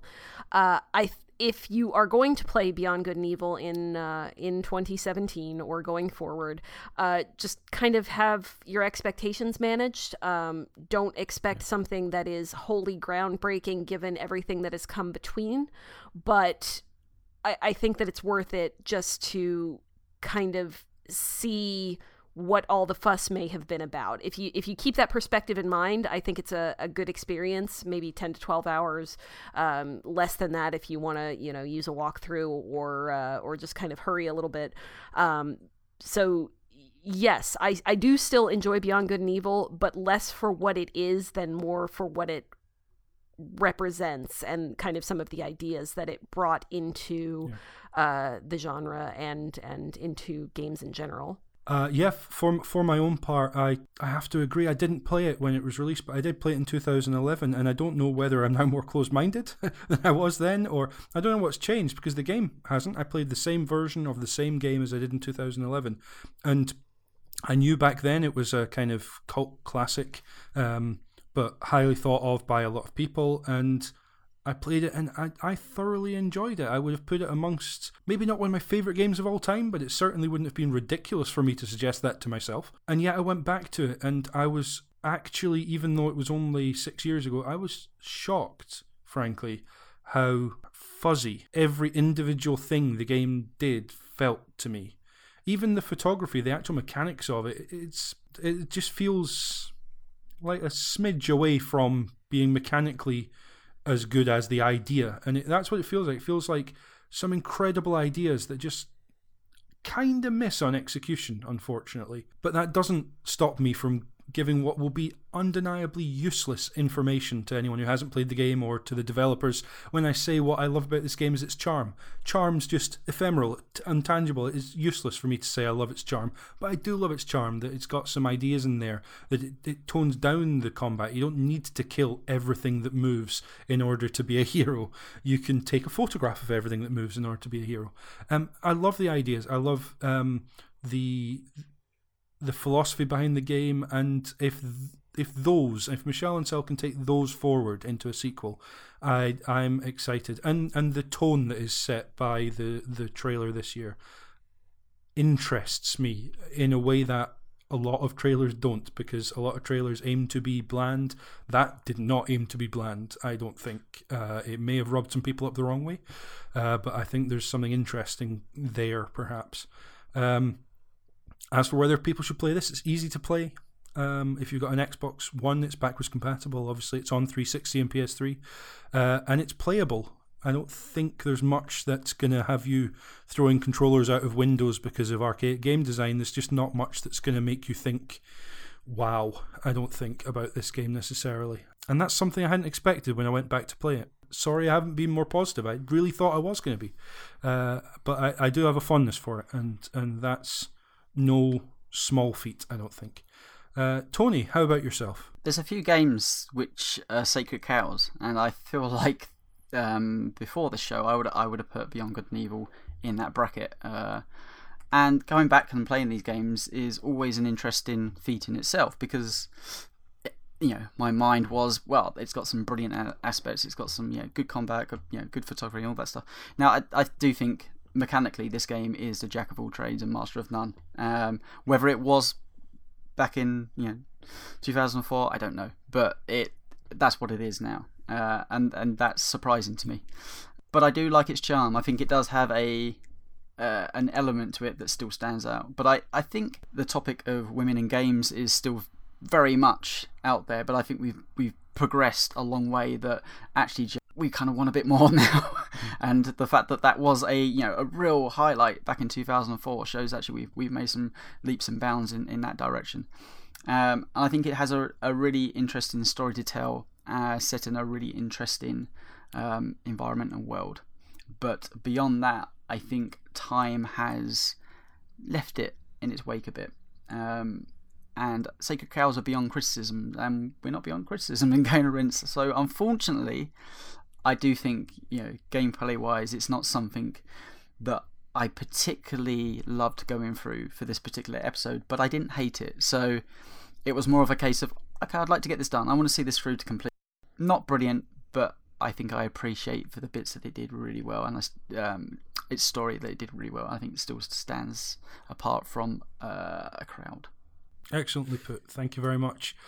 Josh, you are clearly by far the most positive of us, so you have the pleasure of going last. There are parts of this game that I have a lot of affection for. I talked a lot of sugar about the photography, and that still stands. I really do love that aspect of the game, and I think it works as both a gameplay tool and also just as a neat bit of kind of world building and stuff like that. And the art direction's great. Like I said, I mean, I kind of regret the comparison now because I realise I was just taking the best example I could think of. But like, it's not kind of the masterpiece of beauty that Wind Waker is. But it has aged well, I think, visually, and I think the music's pretty fantastic. Gameplay wise, like, you know, Tony was during his kind of closing statements kept talking about maybe, you know, the era is the issue and now time has been cruel to it. I think even judged by the standards of the era, it's not particularly great. I mean, I'm actually looking at my collection of games and looking at games that have come out at the same time. I'm looking at stuff like Metroid Prime. I'm looking at Resident Evil Remake. I'm looking at, you know, Metal Gear Solid 2. These are all games that have aged, but the game design is still incredibly strong. Mm-hmm. And I think there's a difference between something being of its era and something being fundamentally not particularly fun to play. And I think Beyond Good and Evil kind of falls into the latter. Like, all the combat, all the stealth, the combat and the puzzle solving is serviceable. The stealth is terrible, and I think it like, it's not even an issue of the era it came out in. I can play Metal Gear Solid 2 now and still enjoy the stealth, even though it has some aspects that you would never put in a modern stealth game. Absolutely. So yeah, I feel like Beyond Good and Evil is a mixed bag, but what's there that I do love, I really, really understand why this game has a lot of affection, because it is unique and it is kind of special in those areas. So yeah, I like this game, but I don't love it. Guess kind of apologies to anyone who's listening who is just a diehard fan and expected glowing praise. I get the feeling that the four of us kind of didn't necessarily expect glowing praise because we kind of want to go in with an open mind, but I certainly, and it sounds like you guys, was surprised that my memory of it didn't live up to playing it again, especially for me, because it's not that long ago since I first played it. 6 years, not that long a period of time when you're my age. So thank you very much for listening. I hope we were kind to the game in enough ways to please those who wished that for this episode, this issue. It remains for me, James, to thank Leah, Josh and Tony for joining me, as well as our editor this week, Jay, and our correspondents. Thank you very much. And a final thank you to all of you for listening. If you've enjoyed this and other shows, please consider heading to our Patreon page and donating the minimum of $1 per month. If enough of you do this, we're going to make double the amount of Kane and Rin's shows in the future. Imagine that. So head to patreon.com/KaneRinse and make it happen. Next time, in issue 294, Leon is marshalling his forces as universes collide and hero must fight hero to save us all. We're going to take you on a ride across 20 years of madcap fighting fun.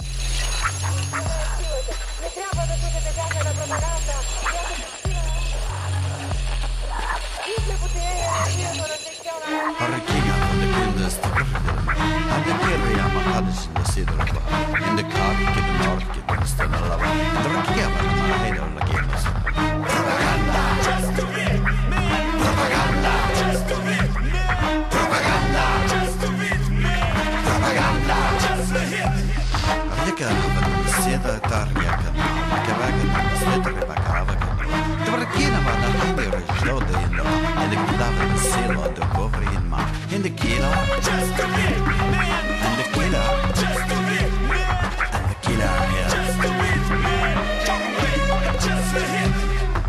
propaganda della seta cava della morte che cava della sicada che non ma va in the cava in sera che non ma che da one che ha lei non sai non la va che da piano come piano in the cava che che cava da morte che ha ninga lo che chissà ko arica no anda che ha to shit che ne ma propaganda propaganda propaganda propaganda